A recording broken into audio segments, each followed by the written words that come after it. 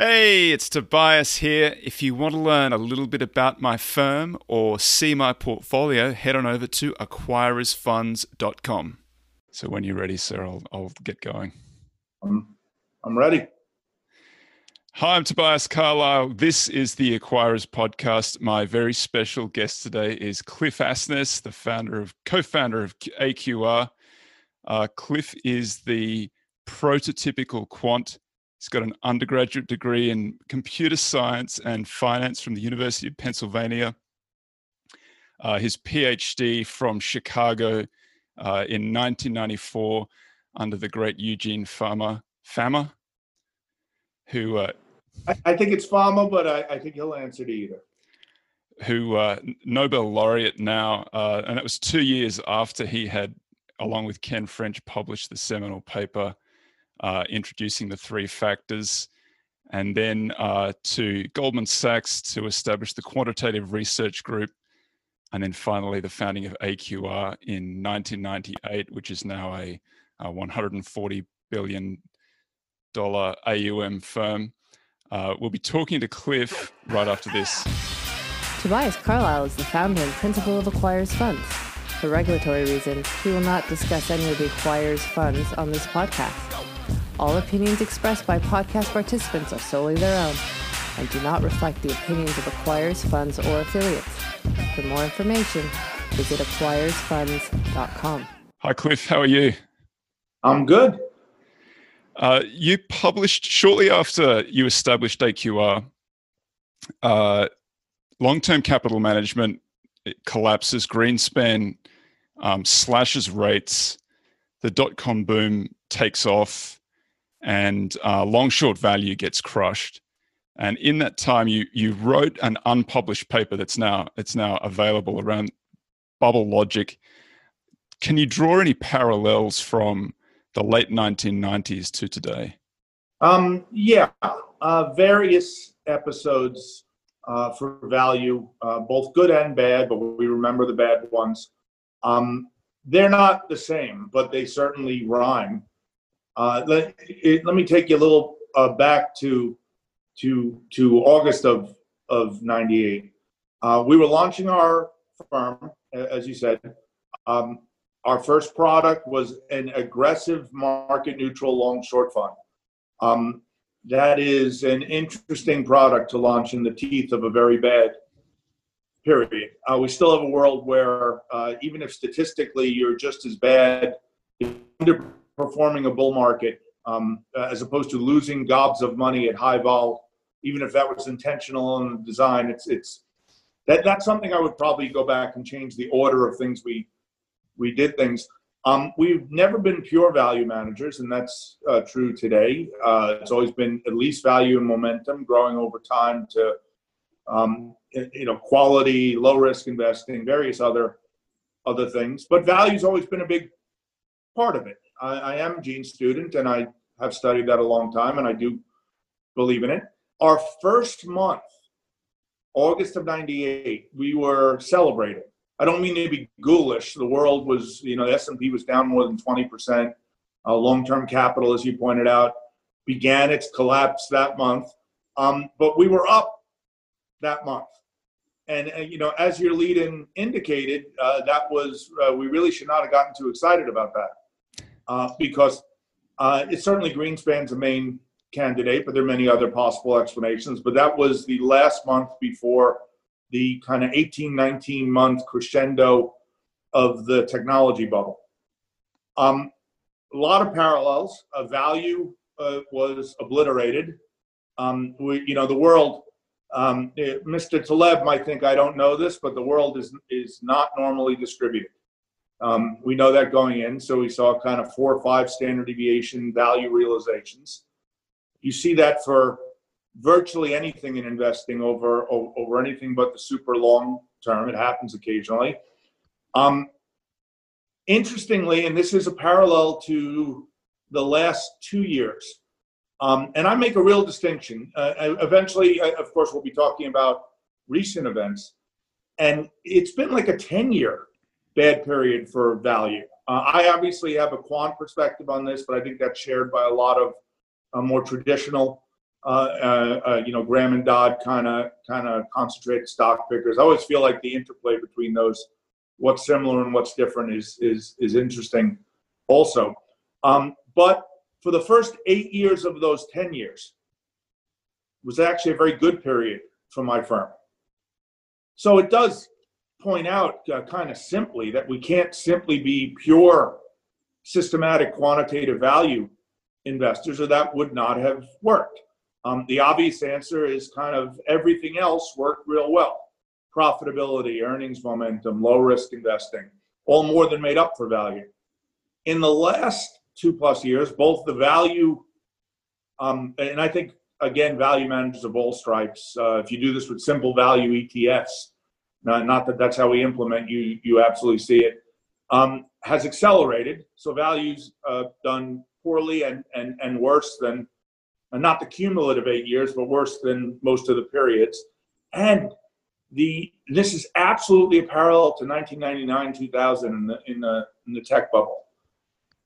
The rest of our process that normally, even when value is doing poorly, steps up, didn't then and didn't in the last couple of years. Because, and this is my version of the story, I'm sure there are could be other interpretations, but a lot of the rest of those things are meant to capture the non-value aspects of investing. Are earnings getting better? Is it a profitable company where you should pay a bigger multiple? It's sustained profitability, moats, whatnot.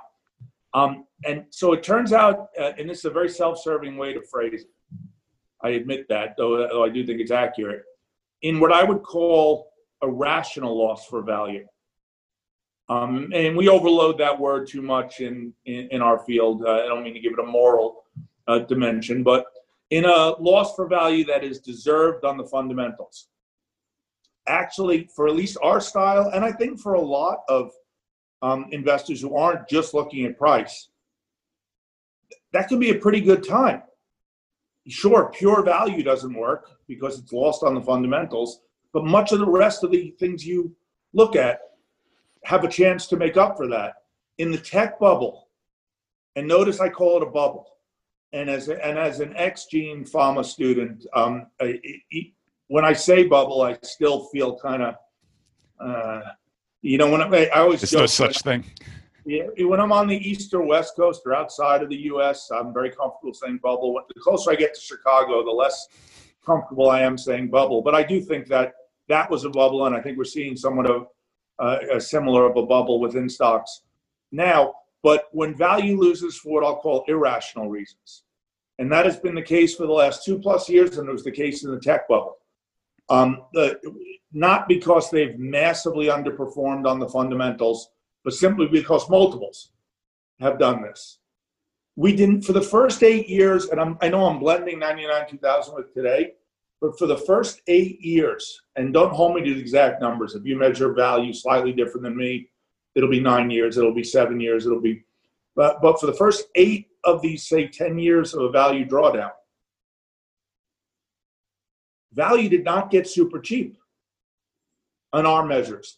It's hard to remember, but 2-3 years ago, 3-4 years ago, I was arguing and taking the other side from people who are a little more knee-jerk contrarians, looking only at returns. Value's been destroyed, therefore it has to come back.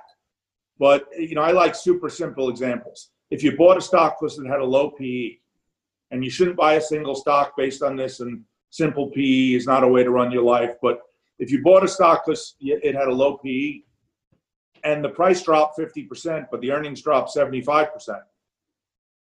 a pure return contrarian says, hey, it's got to be super cheap now. But someone who's looking at the most basic of valuation ratios says, no, it got more expensive. Now, that's too extreme. Value did not get more expensive in those 8 years. In fact, it cheapened a little bit. That was part of the loss, but a small part. Most of it was fundamentals. And again, it turns out that's a pretty decent environment for us. In the last 2+ years, we've seen the factors that we believe in that are meant to pick up fundamentals not work, or at least not work nearly well enough. And the multiples smash out. The cheap getting cheaper, the expensive getting more expensive. Those, of course, go together. If value is losing not on the fundamentals, you see multiple expansion in the relative return multiples of cheap versus expensive. And that is precisely, I remember back in the tech bubble, we measured momentum 2 different ways, and pretty much always have, both price and various forms of fundamental momentum. And they are correlated, of course. Price tends to move with good fundamentals, but they're different aspects. And we prefer both. As a momentum investor, we prefer both to one or the other. And in the tech bubble, we saw half of what we do in momentum. The fundamental side utterly failed. Price momentum held up. Price momentum is about the only thing I know out there that's your friend in an irrational bubble, or at least should be on average your friend in an irrational bubble. But fundamental momentum and other fundamental measures goes away, and that's a very strong parallel between those periods. I have often said, even prior to this last 2.5 years, I know this is a weakness for our process. Anything outside of the Jim Simons fund that they only do for themselves tends to have some period that it doesn't like. And an irrational loss to value is what I think of as our very hard to hedge period. Obviously, coming up with something that would make gangbusters of money in such a period and not lose money over the very long term, right? I know something that will make gangbusters of money in an irrational loss for value. It's called short AQR. I don't think that's a very good long-term strategy, and I wouldn't add that to my process, and timing that, of course, is extremely difficult. But if we ever found something on a more rational basis, outside of price momentum has its own difficulties. It can help you in these periods, but it has a pretty bad short-term left tail itself. So you're always balancing risks. That would be the holy grail, would be to come up with something that was reasonable, that we think we understood why it worked, that we could tolerate a decent amount in the process, and did great in irrational losses for value. I would not hold my breath. We'll never stop looking, but that I don't see that on the horizon. Have you ever looked at Partha Mohanram's G-score? I have not. Are you familiar with that? He's boring response on my part. He's an academic at the University of Toronto, professor there. Well, I do not look at anything by Canadians. Well, he's studied at Harvard, but his G-score. I was joking about the Canadian thing. You're going to get me banned. He's not Canadian. Don't worry. He has a G-score, and it explicitly looks so. It's somewhat akin to Piotrowski's F-score, except it looks explicitly in the most expensive 10%, and then he tries to find the winners out of that 10%. And so that was actually going to be my last question for you. But it seems to have been the best performed strategy over the last 2 years at least. I don't know what the long-term track record is, and that may be a failing of it, but he seems to be able to identify. He says, of that most expensive decile, you're going to find that there are lots of losers, and he finds that's, as a long-short strategy, it derives much of its return from being short the losers. But the last 2 years, it's derived a lot of return from being long the winners, which is unusual for it. I do this a lot. I answer a lot of questions with. I wrote a paper about that at some point. That is largely, it's partially a function of being at least mildly prolific. It's mainly just a function of age, and I've done this for a long time. I wrote a paper in the Financial Analyst Journal called "The Interaction of Value and Momentum," and it was really a very simple message. I wouldn't alter the whole process over this. Sometimes people get overexcited. Any trading strategy that first cuts this way and then cuts another way tends to be a pretty high turnover strategy, because you can leave the preferred long or short portfolio for an intersection of reasons now, and that's right. And so that has its challenges. But I found that momentum was considerably better among the expensive stocks. And there's certainly quite a few places we incorporate that, but we incorporate that at a modest level. I believe it has helped, though I don't think, and again, I'll look at his stuff. I certainly wouldn't turn the whole process over to that. But my, just hearing it from you, it sounds pretty reasonable. And of course, my definition of reasonable is I wrote something similar at some point. It's a very self-serving definition of reasonable, but it does sound reasonable to me. Your PhD thesis was on momentum, and you may have been perhaps codifying momentum. Momentum in some form has been around for quite a long time, but under Fama, who's very well known for being efficient markets, and you approached with your momentum idea, and he said if it's in the data, write it up. And he and Ken French both say you're the smartest student they've ever had. So that's some people say that. I have never asked them for confirmation of that, and it's in the Wikipedia entry, so it must be true. It's in my Wikipedia entry? Maybe it's not. Maybe I read it somewhere else. I shouldn't say. I try very hard to look at that extremely rarely, only when I have to, because like anyone else, there's always something that annoys me in it. I will not be listening to your podcast. I don't listen to myself afterwards because it always upsets me because I always sit there and go, oh, this is what I should have told Toby. And it's just too painful. But I did write a dissertation on momentum for gene. It did some other things. There were some broader simulations that never saw the light of day in publication, but certainly one of the big things in my dissertation was momentum. I wasn't the first. I wasn't even the first to codify it. I was just on the heels. I think if I was a professor, I would have been tied with them, but I had to get a dissertation approved. But Jagadish and Titman, I think, deservedly get the first place in academia for studying this. Though, to your point, momentum was not something that investors have been looking at momentum, relative strength, trend, whatever you want to call it, forever. Value was not new. I don't think Fama or French would be insulted for me to say that they didn't invent value investing in the late 80s and early 90s. They codified, tested, which was huge. A lot of it was anecdotal till then. The codification and the testing is not a small thing. But I think guys named Graham and Dodd roll over in their graves if we say, Fama and French invented value in 1986.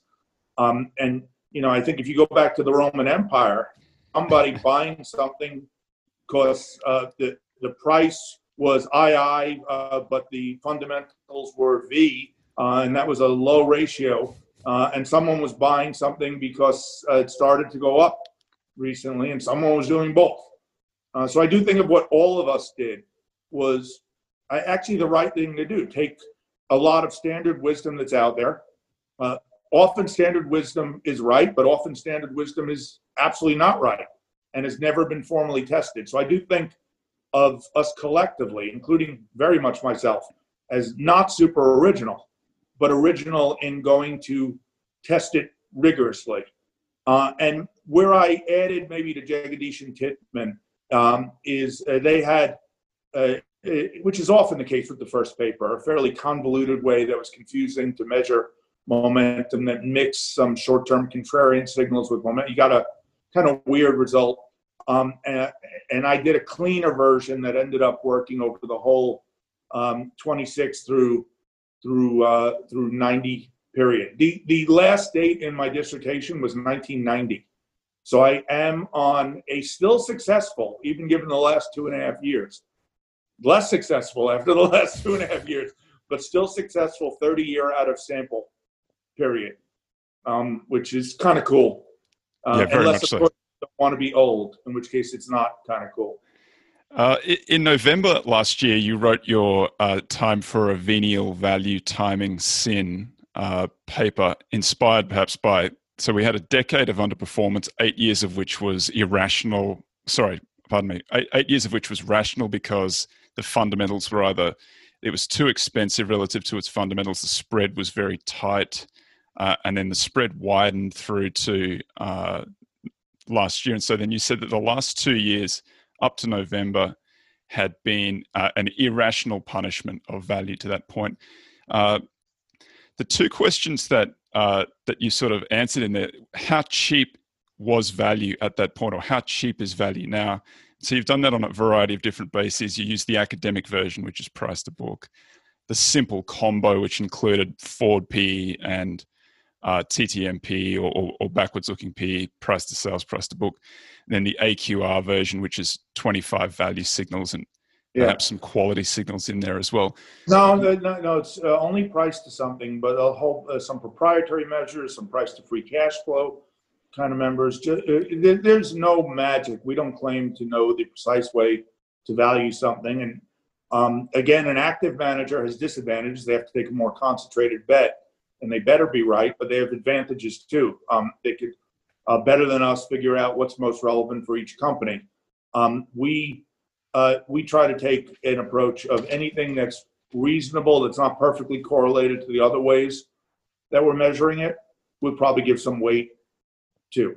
But yeah, we found late last year, again, remember, it did not get very cheap, cheapened a little bit, but for the first 8 years, when you lose on the fundamentals, you don't necessarily look cheaper. And that applies to individual stocks, but it also applies to spreads. One thing to take you back again to the tech bubble, in 99, 2000, in kind of round one of is value broken for us? Value's doing terrible. Should we stick with it? We did invent this measure, which the world generally uses, which I don't have a lot to be proud of return-wise the last couple of years. I'm still proud of inventing this because I think it is useful. That's called the value spread. And all it did was say almost all the work that I had seen to date. I don't know what people did privately in investing firms, but all the academic work and all the published practitioner work were sorts. Go long, cheap, short, expensive. Price to book being the most common, but whatever measure you like. And they ignored magnitude. So if all of the price to books, price to sales, price to earnings were tight and clustered, you could still sort and go long the cheap and short the expensive, but you're not getting a big difference. And sometimes, like in the tech bubble and like in today, that difference is relatively gigantic. We did show that is like value for the stock market. Don't expect to get the next month right with this timing indicator. I think in that paper, it's a little ancient history now, but we focused on 3 years horizons. And it was not perfect, but a fairly decent predictor in the direction you'd imagine when it was cheaper. And I think those 3-year kind of results hold up. So we've been tracking this ever since. To be honest, we track it for both reasons. What if it gets super cheap, or what if it gets super unprecedentedly tight? But I've always thought the second one, which is decidedly not the case now, was the most important. Does it get super tight? Do the differences in valuation get arbitraged away? Because this is hard to remember.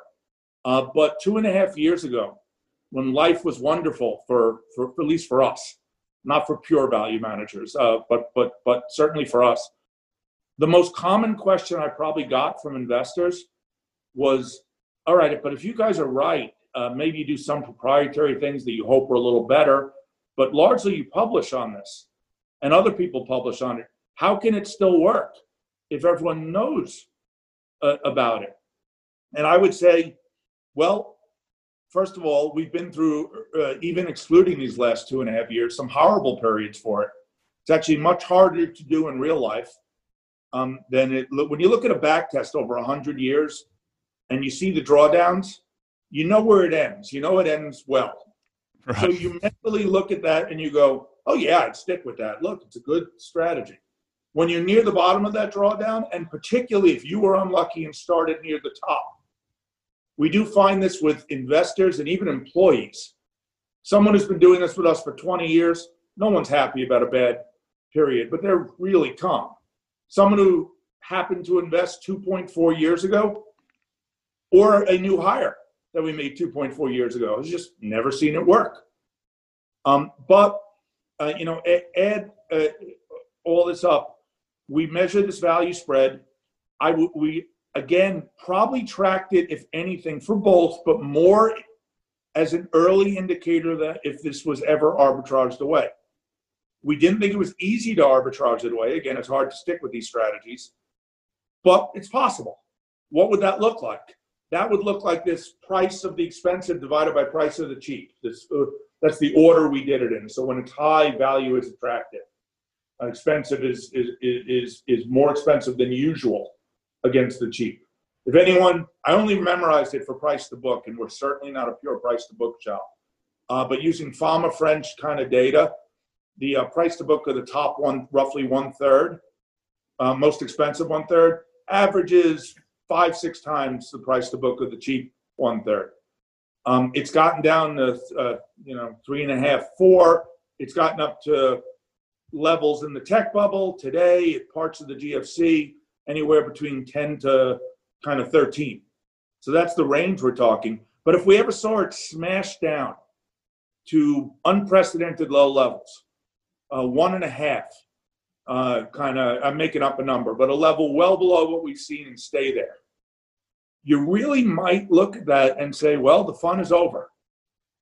Whatever imperfect rationality, I try to say imperfectly rational as opposed to irrational. I think irrational is too pejorative and too extreme. I don't think markets are wildly irrational. I think they're imperfectly rational, which is a point on the spectrum, but I think an important one.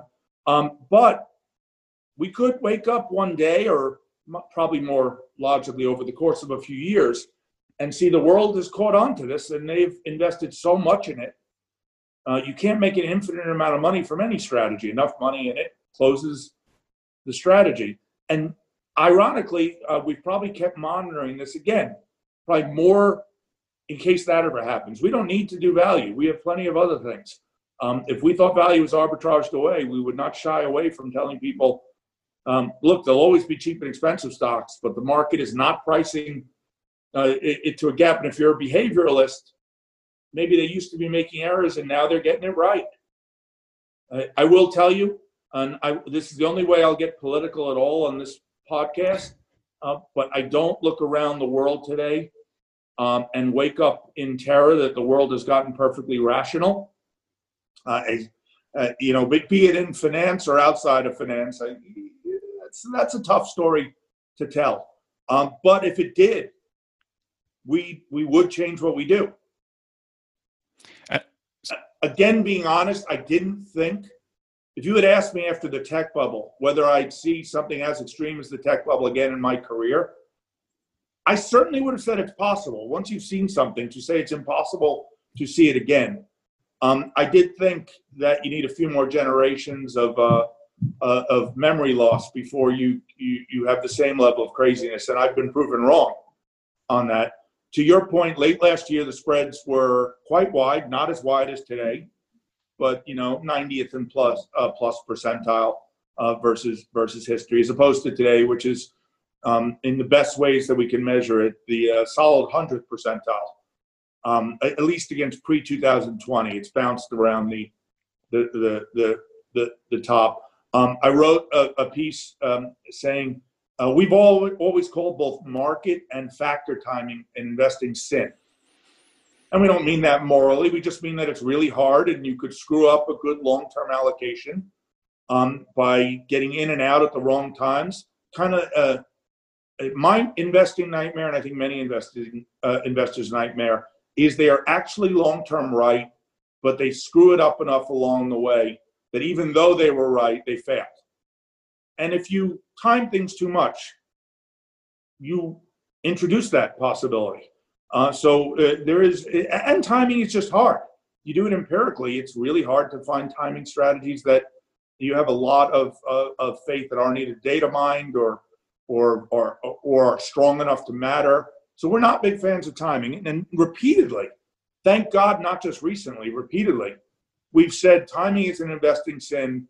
And our recommendation is you sin occasionally and a little. At true extremes, after you've looked at it 100 ways to make sure that there's not some easy explanation for why we're at true extremes, and then do it in a modest way. Don't suddenly become a pure value investor.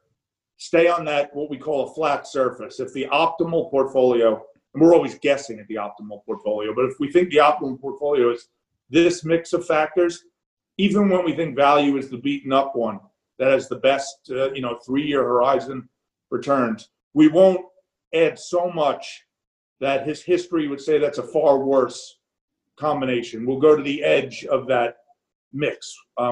So sin a little and sin only at true extremes, and then don't expect to be rewarded immediately. We're people who preach that the timing of this is hard. I did not expect to get slapped that hard that quickly.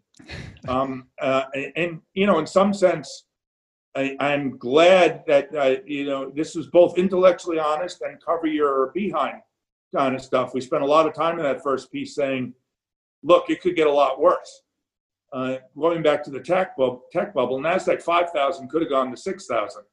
Once you accept that the world can be imperfectly rational or even in that kind of case, downright irrational, to say that you know exactly how irrational it can get is madness, right? Once you've accepted irrationality, you do think the more irrational it is, the better your odds get, and the chance it gets crazier at least gets smaller, but it doesn't go away. So we did talk a lot about this is a long-term bet. We're putting our own money where our mouth is, both in the portfolios and even in some personal investments that I shared with clients. And then I had to write a piece early during the crazy first quarter, basically saying I've never written anything that's been this wrong this quickly. Never has a venial sin been punished so quickly and violently. Yeah, you think venial sins should be punished in a venial manner, but again, it's not fun.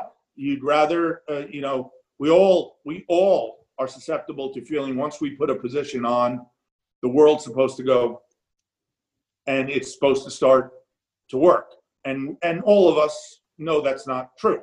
That's not how the actual world works. But we're still, at least I am, and I don't think I'm unique in this, a little mortally offended when it doesn't work that way. So we've updated that. We published that just to show the scale of the move. That was a short piece just saying, wow. And I switched temporarily, instead of using the AQR measures, to using simple U.S. value, a set of value and growth ETFs. I did that. It's exact same. The pattern has been very, I shouldn't say exact, but it's highly similar. You get the set, but I wanted to use some non-AQR sources. I think if every once in a while, if you use only someone else's data and get the same result, it's a little credibility that it's not some odd, cute thing you're doing that's driving it. And then I wrote an additional piece after that, just updating the value spreads. And now they're off the charts. Literally, they've created new 100th percentile. Yeah, I have a running joke for many years that I don't get too excited at the 100th percentile. I get excited at the 140th percentile. And obviously it's a joke, and your listeners are mathematically inclined. Hopefully every single person has said, there's no such thing bigger than the 100th percentile. It's a joke, but there's some meaning to it. I mean something well past prior extremes. Not that at the 100th percentile something doesn't get interesting and worth a very venial sin. But we are now, it depends how you measure it. This is always a problem. You could measure value at the Fama French way. I could take out the industry bet and use 25 measures of value. We will not come up with precisely the same results. Your example, the tech bubble earlier, when I said it's similar, but it only rhymes, it's not the same. The tech bubble was more of an industry bubble. It's in the name. Right. It was a tech bubble. It also was crazy within industries, even the way AQR does it. But it was a bigger bubble if you allowed industry bets, which is something we generally don't take very big industry bets. Today, it's bigger if you don't allow industry bets. So I just say that to say there'll always be small differences, and that's not a gotcha. It's just a fact. But the stuff that gets the most realistic, we find to be past prior 100 percentiles. I will say that correctly, not whimsically. And again, no reason we're going to get the timing precisely right this time. I think the odds do get better the crazier the world gets. And I think anybody who cares about price will say they prefer the odds. The more they're being handed in terms of misvaluation, they prefer their odds. But this is where long-term investors, not just in value, but any kind of long-term investor, this is where you make your bones. You do a strategy that long-term works. You spend a ton of time, which we really haven't talked much about, but we spend a ton of time trying, I hope in a very honest way, to say, is it broken? Is there something we're missing? And there are many, whenever a strategy doesn't work, it becomes an industry of people to explain why, of course, it doesn't work anymore, and of course, it will never work again. You can't be too quick to believe that, or you will always abandon a good strategy, usually at 3 days from the bottom. We've calculated. You've done that's the next point that I was going to make. I thought the timing of the first paper was excellent because I thought that the bottom of that spread was around late August and then it had been closing slightly, and so I thought you'd done very well to get that paper out. Unfortunately, then we did have a small victory party that was then subsequently more than eradicated. And then you've had to write the second paper, written the Valuesberg address, which is hilarious too. And then that's just fun. There was no content to that. Your colleagues have written Is Systematic Value Dead? And you've attached a blog post to that where you've brute forced some ideas in that, looking at the spread.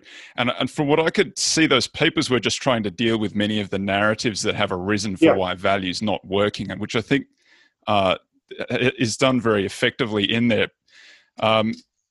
The most interesting thing I thought from it was just showing what side of the spread is driving the valuation. So you compare the middle to the cheap side and the middle to the expensive side in an effort to see, is this a phenomenon of the stocks being very expensive as they were in the tech bubble, or is this although they were cheap in the tech bubble too, or is this a cheap to the middle phenomenon? I think that you've said that this is more cheap being very cheap than expensive being very expensive, although it is both. Yeah, no, you got that exactly right. It is both, but I think most of the stories you hear, and we try to create our own stories too, but we certainly, anything that's become popular, we get asked about, and a lot of them are reasonable, and we go to try to test them. Most of the stories I've heard for values defeat has been some acronym, the FANGs, the FAMANGs, I call them the MAGFANs. FanMag. There's a story. I came up with my own because everyone does. The MAGFANs are Microsoft, Apple, Google, Facebook, Amazon, Netflix, and Tesla. But I always joke, I joked in the piece that I used Google, not Alphabet, because it was hard to make an acronym with 3 A's. And one of my employees sent me an email that was quite amusing. He said, actually, if you use A for alphabet, it spells a fat man, and you can make it autobiographical. The last part was the part that took some chutzpah. That person is still employed. But, the story has been more those stocks. We show just in a mechanical way, like you said, instead of comparing cheap to expensive, compare them both to Midland stocks. That the expensive are more expensive than they normally are. The cheap are cheaper than they normally are, but not historically unprecedented, but more of it is coming from the cheap side, which may have its own stories, and maybe I'd be encouraging more ex-post stories. That industry can produce stories why that's, we meant that was really the problem. But clearly that doesn't mean value is going to work tomorrow again, but it does mean that the most common stories seem to be a stretch. They're only explaining, most of the common stories you hear are really only explaining one side.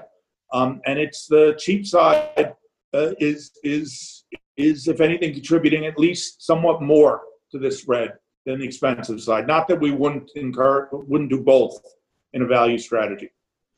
I wonder if I can just take you through from your colleagues' paper, Israel, Lawson, and Richardson. That they identify 5 of these arguments, and then they deal with each one in turn. So the first one is that book doesn't work anymore, and book is the value factor. And anytime anybody hears systematic value, that's the first thing they point out. Nobody uses price to book to invest.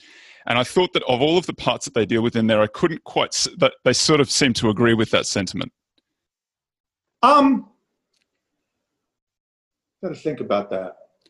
Perhaps that value sort of that you would never use value in price to book in isolation. You would always use some suite of. Well, that I absolutely agree with.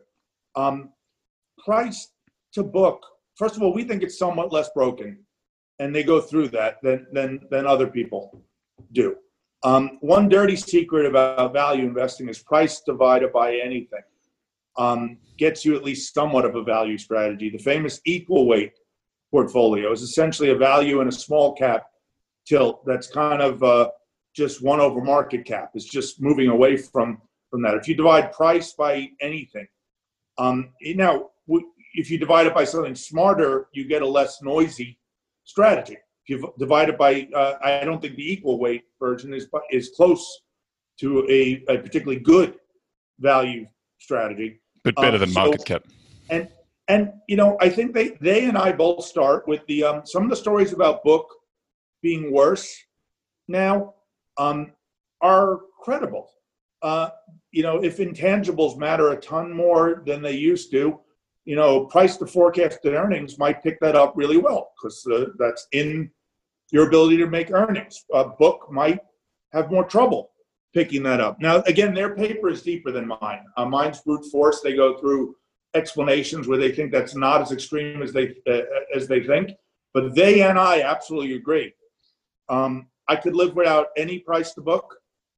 That's not a heroic statement. That is simply because price divided by anything are fairly correlated substitutes. Our druthers, if you have 15 to 20 value measures, is to give price to book a non-plurality kind of weight, but in line with many of the other factors, it is an aspect of value. A small thing that's actually a big thing at times, and I think this from our work, and this is debatable. Someone else can take the other side, but we don't believe in using value to take an industry bet or a sector bet. We wrote a paper on that. I told you I'd start a lot of sentences like that in 1994, and pretty much since then have not been using value to take an industry bet. That helps with book. Book gets, I would agree, comparing the book of a bank to a tech company can get a little odd. So a lot of the criticisms people have get a little weaker when you don't, everyone thinks about value as tech versus textiles, tech versus financials. You can never take out that bet perfectly because you don't have a perfect industry map. Some companies cross industries sometimes, but you can take out a lot of it. You could compare banks to banks. And some of the criticisms, and they discuss this, go away there. But I absolutely agree with them. Books should not have any special standing in a tongue-in-cheek way, because, I'm more than a fan of Fama and French, but I do blame Fama and French and Frank Russell for this. Fama and French made it their central measure. They've written plenty of papers saying, just like the rest of us, a lot of the other measures are really pretty darn similar, but we're going to stick. They do like it probably a little marginally better, and they have a good reason for it. It's just a that it's little more lower stable. Turnover. Yeah, it's a little, exactly. It's a lower turnover than some other value strategies. On net, we think we trade fairly cheaply. We'd still prefer the mix, so they might have a difference of opinion. But as always with us, it's a well-founded difference of opinion. But between them and Frank Russell making it a very large part of their value indices, a fair amount of the world is locked into thinking of price to book as value, or at least as quant academic systematic value. And this is not just AQR. I think you'd be hard pressed to find many practitioners who give it even particularly special standing. And let me add my favorite irony. We have a page in our presentation, but we only look at 5. It gets a little crazy if you look at everything, but we look at 5 major valuation indicators. I think we look at price to book, price to sales, which you actually compare to what's called enterprise value, not sales. I'm not going to get into that. Sales are before interest, so you want to compare it to the whole capital structure. Free cash flow, trailing earnings, and forecasted earnings. And just for fun, we have our own periodic chart of the order. They're either up or down, and then the order of which did better.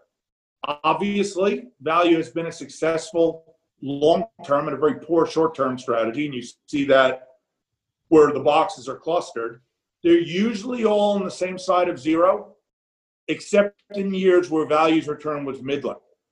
And then the small differences can make one negative, one positive. But if you look over this whole period, price to book is the worst of the 5. It is the best of the 5 in the last 3 years, which I just find, not that I'm enjoying the last few years at all, but I find that to be a really entertaining irony to it. And I actually think there's some economics behind it. Bear with me, this gets a little convoluted, but I'll get there. Let's say we assume that price to book is a reasonable but not the best value indicator. The other ones are better. And by the way, when I say it's been the best the last 3 years, that means the least worse, the least bad. And price divided by anything, broadly speaking, you can always find something, but price divided by anything has not been a good thing to be doing for a while. But price to book has been the best of a bad lot.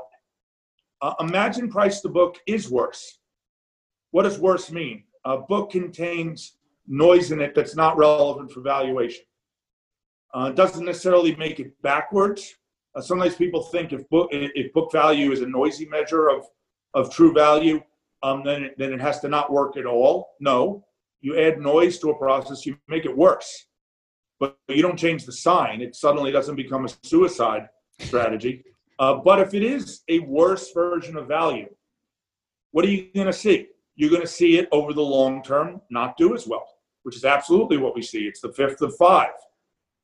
But if you have a period where value the concept, not a particular measure, if people truly are freaking out and selling anything that's not a darling and pouring all their money into the darlings, the better you measure that, the worse you're going to do. And that sounds very self-serving. I am actually saying that we've done worse than price to book alone because we're just that much darn better than it, which is a tough sell. But it's also why I think we've done better. Our valuation indicators have been better than price to book over the long term. And I don't, whether it's self-serving or not, I think it's pretty clean. Imagine price to book was a terrible measure of value. Not backwards. Again, you didn't automatically lose money, but it was a random number. It really didn't pick up the value effect at all. What would it look like? It would be the worst value measure long term because value works and random doesn't. Throwing darts doesn't outperform. It would be the best in a horrendous value period because it's not capturing value. That is too extreme. I think price to book does capture a fair amount of value, and I would not, and Farmer French's trade-off against turnover, they could even be right. But I do think it is somewhat ironic that price to book being worse is actually a better thing when you're in everyone hates the real fundamental concept of value. It's better to measure it poorly. And all the haters would have preferred to be in price to book for the last couple of years. I like it. There are several great points in tough times, Toby. You have to find your joys wherever you can. It's tough. I agree. As a pure value guy, it's a very rough run. But I draw some inspiration from reading the AQR papers, telling me why it's not that bad. So I really appreciate you guys publishing as frequently as you do. No, we say it is that bad. It's just going to get better. That'll work for me too. Hope is all I need. We're here. You talk about intangibles, or in this paper, there's a talk about intangibles, and correcting for intangibles should lead to better returns. dealing with share repurchases, there's no greater outperformance for companies that do high share, or they're no worse at being assessed using these value measures. The two that I really wanted to turn to, just very quickly, one is that the value strategy is too naive and too well known, too easy to implement, and that is the reason why it hasn't worked. And the rejoinder that you make in the paper is that the spread is very wide. And the one that I find particularly interesting is that the accrual anomaly, which worked for a while and became very popular and was sort of maybe got too much capital invested towards it, and sort of famously went away. And that's often the thing that folks talk about, that you can oversaturate these strategies with too much capital. But the accrual anomaly has come back. And so you suggest that's a... And we never abandoned it. We never gave the accrual anomaly tremendous weight, but we didn't lower it when it was unpopular, and we didn't, and we stuck with a modest weight to it. Single factors, irrespective of all our stories and our explanations, they don't have super high Sharpe ratios. And Sharpe is not the be-all, end-all measure. Again, the world is fat-tailed. I use it as same way everyone else does, as a way to compare. If you have a particular fat-tailed strategy, say an option one, you never want to use Sharpe. But most, to get to an overall process balancing many factors, we think you can get to a north of 0.5 Sharpe uncorrelated to markets. That's awesome if you can do it. That's a Sharpe above stock market returns uncorrelated. It's like having a second stock market. It still goes through horrible periods, and that's for the whole process. So individual factors they have to have lower Sharpes after trading costs, after everything else, after implementation. So something like accruals, if it's a 0.2 Sharpe, and don't hold me to the numbers, I'm making it up. 0.2 Sharpe, square root of 10 years was roughly 3. It takes about a 0.7 negative STD event to have that be flat or negative for a decade. If it's as good as you think it is, and you'd want at least a small amount of this in what you do, which is why we keep an open mind. We always try to investigate, are we wrong? Has something changed? But we try very hard not to be the knee-jerk people to say, well, it hasn't worked for a while, it must be done. Now, the accrual anomaly is harder than value in that I don't know any one-stop, let's look at it to see if it's been arbitraged away. But you got it exactly right, and I referred to it before. We worry about value being arbitraged away, but that's not what we're seeing. We're seeing a world where no one on earth seems to give a darn about value. I am fond of saying if value has been arbitraged away, someone forgot to tell the prices. I also occasionally paraphrase Yogi Berra, who famously said about a restaurant, that restaurant's so crowded, no one goes there anymore. People are saying value is too crowded, but nobody goes there anymore. If anything, it is a worry. The nice news is you probably get a consolation prize if value gets arbitraged away. The last few years are glorious. Because what is arbitraged away? It's someone buying what you're overweight and selling what you're underweight, narrowing that spread, and that accrues to your benefit. The bad news is at the end of that period, you have to be paying attention and have some way to say, well, this isn't going to work no more. I have a running joke, and again, I did this more 2.5 years ago when I was really talking more about what if this ever gets arbitraged away. Not today is, why is it ever going to work again? But I used to look at the youngest AQR person in the room. And whoever that was, I'd be like, well, imagine this gets arbitraged away over the next 10 years. We do better than our normal kind of back test draw because we have this wind at our backs. The world mistakenly thinks I'm better than I am because credit and blame, and I've seen both, me and the more general AQR, they think we're better than we are. I retire. I don't know if I'm retiring in 10 years, but I'm making that up. I'll be 63. It's a little early. But I retire, turn it over to the woman to my left, to the youngest person in the room, and say the good news is you're in charge. The bad news is I used up all the return forever. Again, we do other things. It wouldn't all be bad news, but it would be at least mildly bad news for her going forward as the new head of the firm to have no value spread. And people would mistakenly say, boy, we used to do well when Cliff was here. It had nothing to do with me. But that could happen one day. But the people saying that value is too well known to work, I think of all the explanations for why value might have problems in today's world, that is by far the weakest. Because I think we have a very clear indicator of what that would look like. And we're seeing dramatically, not just dramatically, 100th percentile dramatically, new 100th percentile dramatically, the opposite. I don't get how you have a world where so many people do value, they've arbitraged it away, so the prices are radically more different than normal without a fundamental justification we can find. So yeah, I am pretty dismissive of that one.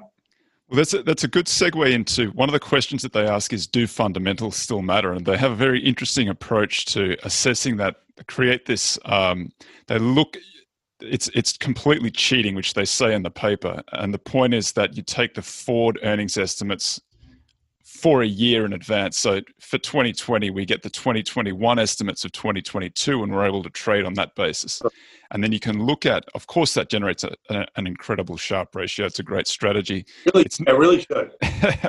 If I could get those forward estimates, I'd be very happy. But you're not able to do that, of course, in the real world. But it shows that there are periods of time where even with those forward estimates, you still can't generate good returns. And the two that really stand out, 98, 99, and 2019 and 2020. So do fundamentals still matter? Not so much currently. I mean, that's what when I say I think 99, 2000 was a bubble, and I do think at least cross-sectionally among stocks, I'm willing to use that word now. I am making a statement that, again, I don't want to go irrational versus not perfectly rational. Do fundamentals not matter? I think they matter considerably less than they normally do or than they should. I wouldn't say that the expensive companies aren't better companies. I include this in my latest blog. One of the final tests I do is looking at some of the quality measures the literature looks at. The most famous one, I think, being Robert Noby Marx's gross profitability to assets. There's no magic to that. Again, just like value, there are other ways to measure it. But I show something very obvious, that cheap companies on average have lower margins. World is not perfectly rational, but it's not totally insane, right? So you're normally giving up. So if you're a pure value investor, and a Graham and Dodd style value investor can look at more things than just price, so they can account for this. But if you're only trying to buy low price to fundamental assets, you are going to be buying worse companies almost always. There's a very brief period at the peak of the tech bubble where you had maybe value investor and Nirvana. The spreads were not quite as wide as today, but you were actually able to buy companies without giving up any quality. That's how. For the few on the call who remember that as adults, there were a lot of crazy companies. By no means do I say the expensive companies today aren't great companies that deserve to be expensive. I say they've gone too far, which is very different. In the tech bubble, there were a fair amount of companies that were gigantically expensive that weren't even the better companies. But the simple result today is we don't have that, though we do have even wider spreads. But we don't have the opposite either. Another thing that might give me pause as a value investor is if cheap versus expensive, well, you generally give up some quality. If you normally gave up 10% on gross profitability of a portfolio of cheap against a portfolio of expensive, the most you ever gave up was 18%. The tech bubble, you were giving up 0%. Yeah, you were almost there.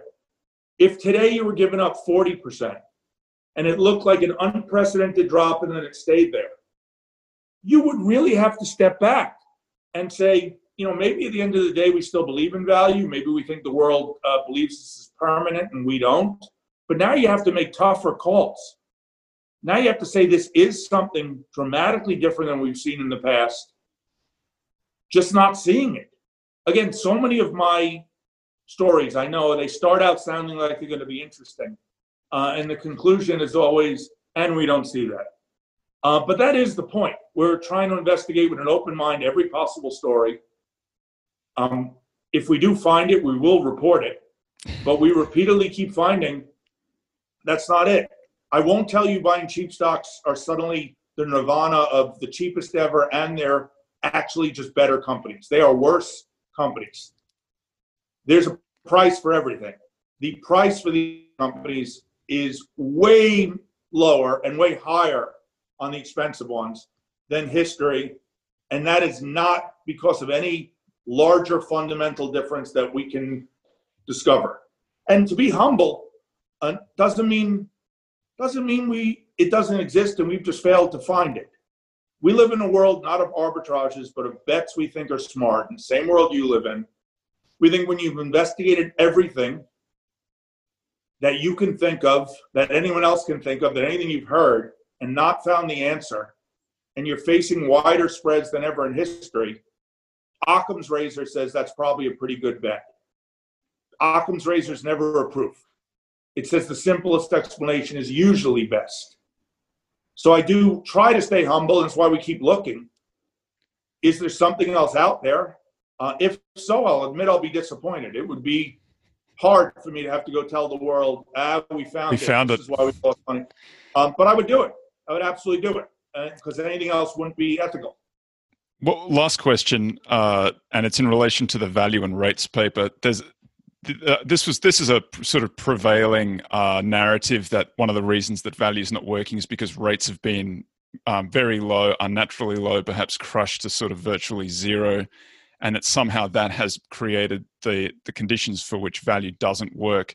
And so your colleagues Maloney and Moskowitz have, and I find the duration argument theoretically pretty compelling, that value stocks tend to be shorter duration, and growth stocks are longer duration. And so when the interest rates drop, it impacts the growth stocks more, and that has created the scenario that we see now. But they have gone through that in any implementation that you can possibly think of, and they couldn't find anything that sort of indicated that was the case.